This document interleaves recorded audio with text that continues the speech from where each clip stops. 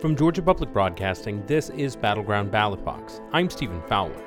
We're less than a month out from the start of early voting in Georgia's midterm election, and polls show many of the races are going to be tight. Too close to call. A new Quinnipiac poll shows the race for governor in Georgia is neck and neck. The poll found 50% of likely voters supporting incumbent Brian Kemp. 48% support Democratic challenger Stacey Abrams. The race to represent Georgia in the U.S. Senate is neck and neck. Some polls say Senator Raphael Warnock will hold on to a seat, while others say challenger Herschel Walker could prevail. And overall, the U.S. Senate could stay under control of the Democrats or be flipped by Republicans.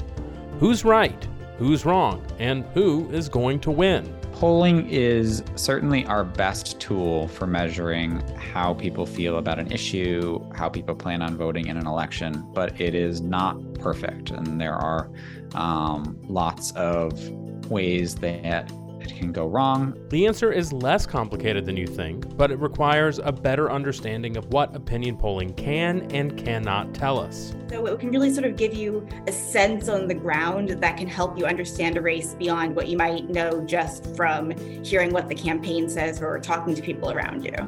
This week, we'll talk with two top experts and break down the good, the bad, and the statistically significant parts of political polling.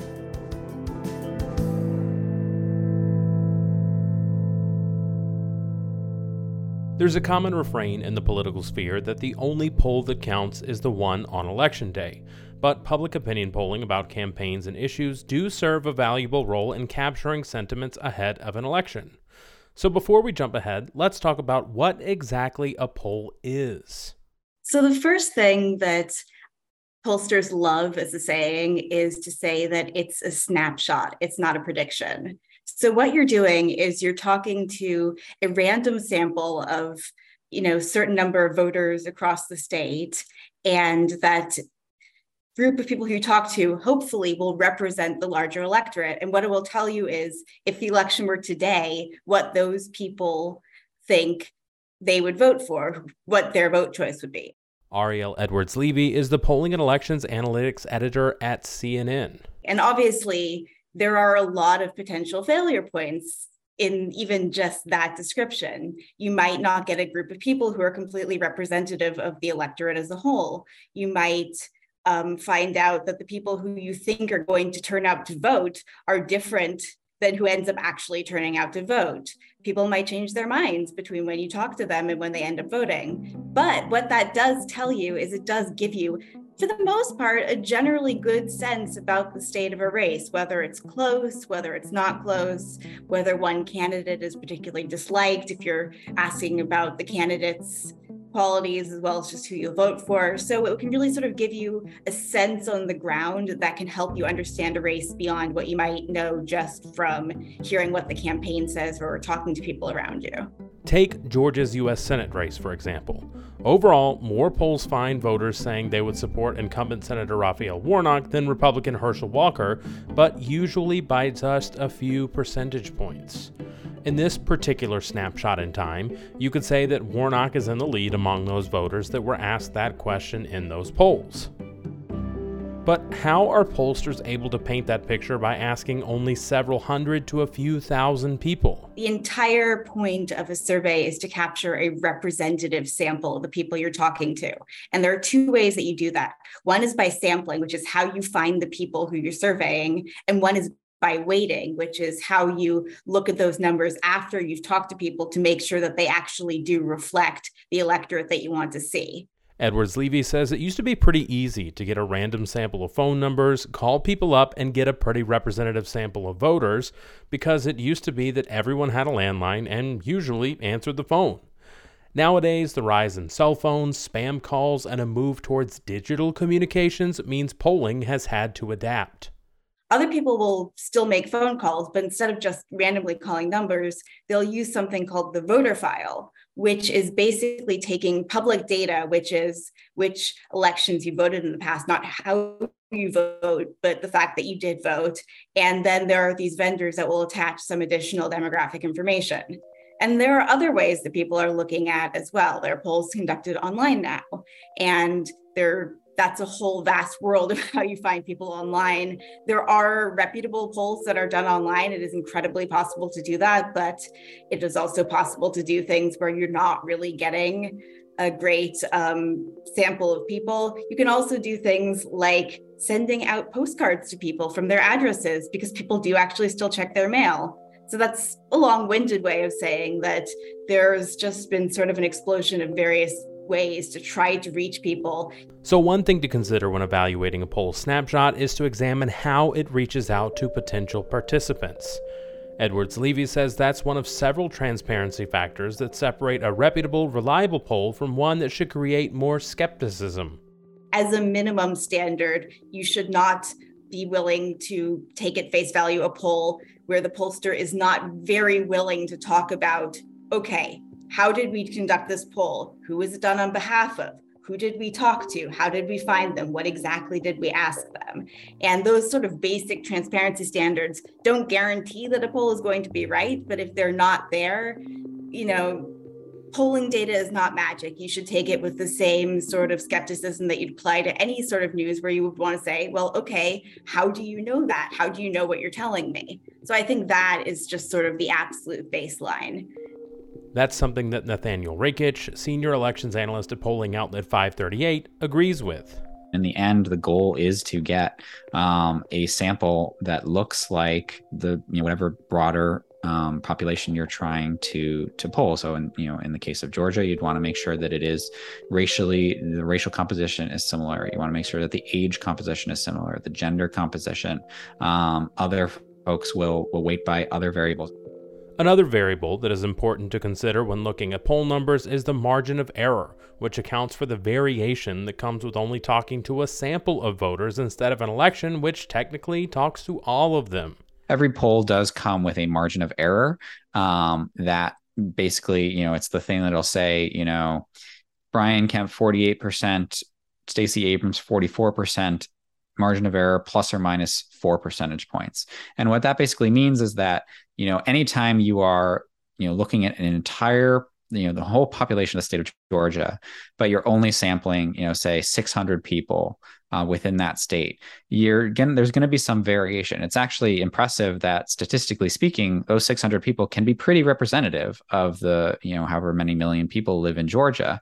But of course, it's not going to be exactly precise. And that's what that margin of error means. And basically it means that, in this case, in that hypothetical 48 to 44 poll, if it is a plus or minus 4-point margin of error, it means that Brian Kemp at 48%, he could be as high as 52%. He could be as low as 44%. And it means that Stacey Abrams, from her number at 44%, could be as high as 48 and could be as low as 40. Polling experts like Rakich and Edwards-Levy say you should consider horse race polling matchups like these as a range of likely outcomes, and with many Georgia polls for Senate and governor being within the margin of error, you should come to the conclusion that they are very close races.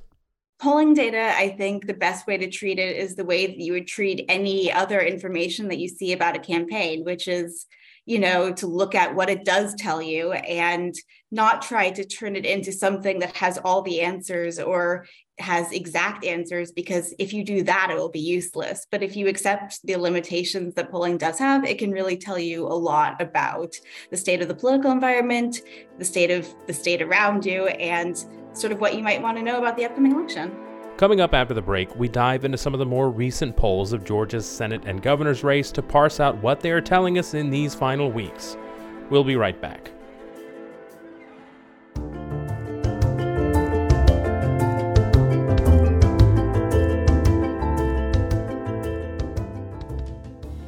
This is Battleground Ballot Box. I'm Stephen Fowler, and we're talking about the positives and pitfalls of political polling. Before the break, we discussed how polls are conducted, what results can and can't tell us, and things to look for when evaluating polls. Ariel Edwards-Levy, the polling editor at CNN, reiterates that who is conducting the poll and who they talk to are some of the most important factors. You want to look at how they're talking about voters. How are they deciding which voters they think are going to turn out? What sort of assumptions are they making? According to the Associated Press's VoteCast survey after the 2018 midterm election, 63% of that election's voters in Georgia were white and 31% were black. 53% of voters were women, and 22% were over the age of 65. Stacey Abrams narrowly lost that year by about 55,000 votes. 2 years later in the presidential race, the share of white voters slightly increased, while the share of black voters and those over the age of 65 decreased. It's impossible to know who and how many people will show up to vote in 2022, but even the slightest shifts in demographics and turnout could change who wins and could change how polls could be interpreted. Take the most recent Quinnipiac governor's race poll conducted September 8th through 12th. Pollsters talked to nearly 1,300 likely voters and have Kemp up by 2 with a margin of error of 3.7%. Based on our newfound poll evaluation knowledge, we should see that Kemp is likely ahead, but the race is quite close. Digging deeper, the poll also shares its cross-tabulation report, or crosstabs, which looks at the relationships between different subgroups, like white people who support Brian Kemp.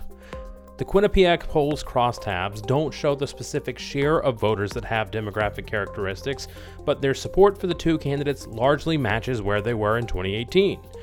For example, 2018 AP VoteCast data showed 25% of white voters supported Stacey Abrams, and the latest poll has her at 26% with that subgroup. Across the board, that poll with Abrams down 2 points has her performing about the same as 2018, when she lost by 1.4 points. Even these subgroups have their own margins of error, depending on how many people responded, so the crosstabs should be taken with their own grains of salt at times. And then I think the other thing is just context, because there are a lot of polls out there. At a certain point, I'm not saying, take every single poll equally, but it does make sense to sort of look at things in context as a whole. Is this something that's showing something radically different than all the other polls are finding? Take 4 recent Georgia polls that all show Herschel Walker ahead of Senator Raphael Warnock. Are they signs that the Republican is ahead in this crucial election time, or outliers that should merit further examination? Well, for starters, the Atlanta Journal-Constitution, University of Georgia, Fox 5 Insider Advantage, Emerson, and Trafalgar polls all have margins of error greater than Walker's margin over Warnock, so the proper way to read them is as a tie. Meanwhile, the well-established Quinnipiac poll has Warnock up by 6 points outside their margin of error. In this case, that deeper examination yields some possible explanation.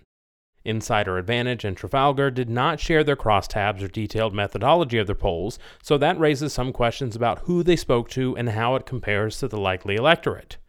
Meanwhile, the AJC-UGA poll has a sample that is older than the average electorate and more than 50% Republican, potentially a higher share than what the electorate will be too.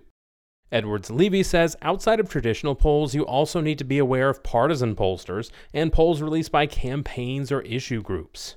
Because if you're talking about campaign or issue groups that are releasing polls, they have a reason for doing that.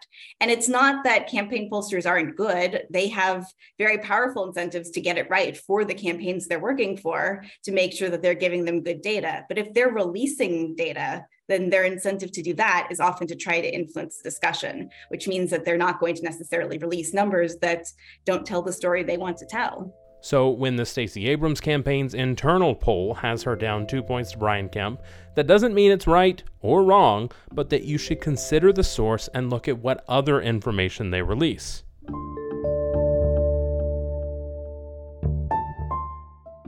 As we head into the final days of this election cycle, it's appropriate to operate under the assumption that Republican Governor Brian Kemp and Democratic Senator Raphael Warnock have the advantage headed into the election, and that the cliche of who shows up to vote will decide the actual winners.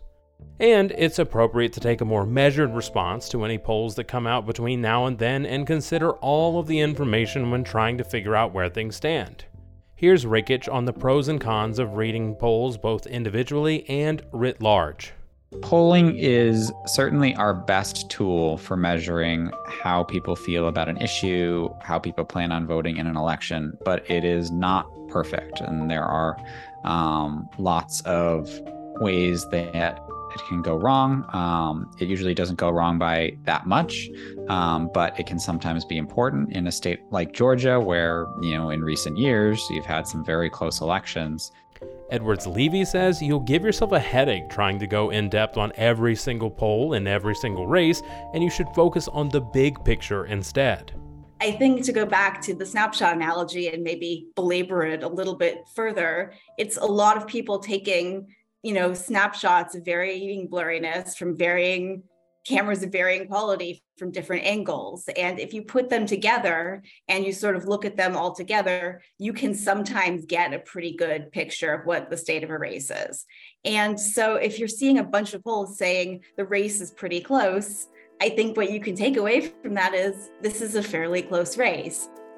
The next time you see a push alerting you to the so-and-so poll that has your desired candidate up or down, be sure to look at the bigger context, consider the source, and, in case you forgot, remember that Georgia is a battleground state and most elections will be closer than not.